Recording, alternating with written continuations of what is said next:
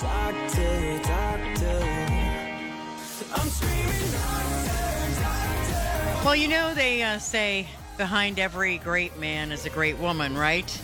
Well, behind every great doctor is a great nurse. And she's with us today because Dr. Stan's going to take the day off. And we have his nurse, Shannon Goodwin, on our WHBC News line this morning. Good morning. Hi, Shannon. How are you? I'm good. How are you? It's so good to talk to you. I am so glad to have you on today because, I have seen you work firsthand and I know what a wonderful nurse you are. But let's share with everybody tell us a little bit about yourself, how long you've been a nurse and maybe a little bit of your background. Well, I graduated from Brown Mackie College in 2008. I worked at a few practices around Canton.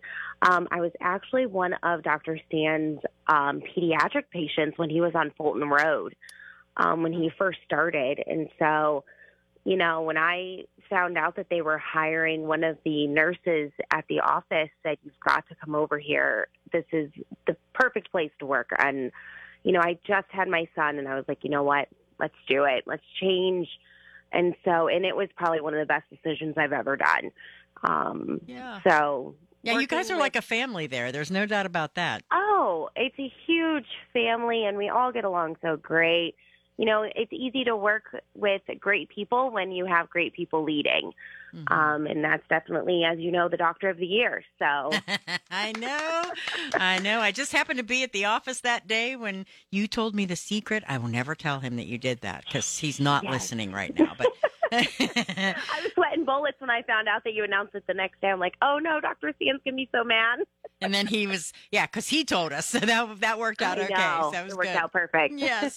So talk a little bit about why you went into nursing in the first place.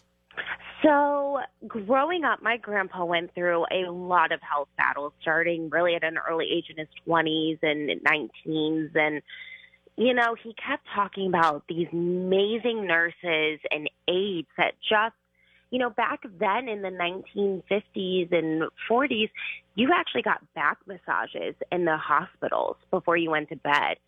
And he just kept talking throughout my years of being younger. My great-grandmother was a nurse, and he just kept talking about how, the doctors are fantastic, but it's the nurses that make your experience and make your, everything go straight. And so I saw how his eyes lit up, and I said to myself, I want to be that for people.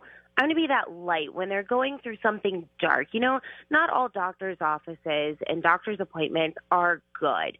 You're going to have those bad days. You're going to have the bad newses. And so I wanted to kind of be that light to somebody knowing, hey, I might be terrified to go in the doctor, but at least there's going to be a smiling face welcoming me into the office and a smiling face telling me to have a good day. So that's kind of why I went into it. And you know what, Shannon, many times people see the nurse more than they see the doctor. That's true. That is very true. Yeah. So talk about, people see PAs and nurse practitioners and, what's the difference and what kinds of things can you do and they can do and that kind of thing? So, we all, especially at our office, we all work so well integrated. You're going to see when you go into a doctor's office, you're going to see the nurse first. She's going to take he are going to take your chief complaint or why you're there for that day. They're going to get your vitals. They really try, us medical assistants really try and get one step anticipated on what the doctor's going to see. And so if the doctor, PA, or NP is seeing somebody with chest pain, we already know, get an EKG right away before the doctor even goes in. And it kind of puts the patient at rest knowing, wow, this nurse is like on the ball, ready to go. And it makes them feel better. So with our PAs and our docs at our office, they work so well integrated. And so I will do the vitals, I'll do EKGs, breathing tests, draw blood. The doctors and the PAs count on us to make their jobs just to go in and talk to the patients. That's a big thing. They have to use their brains a lot and they have to make up the diagnoses and do everything.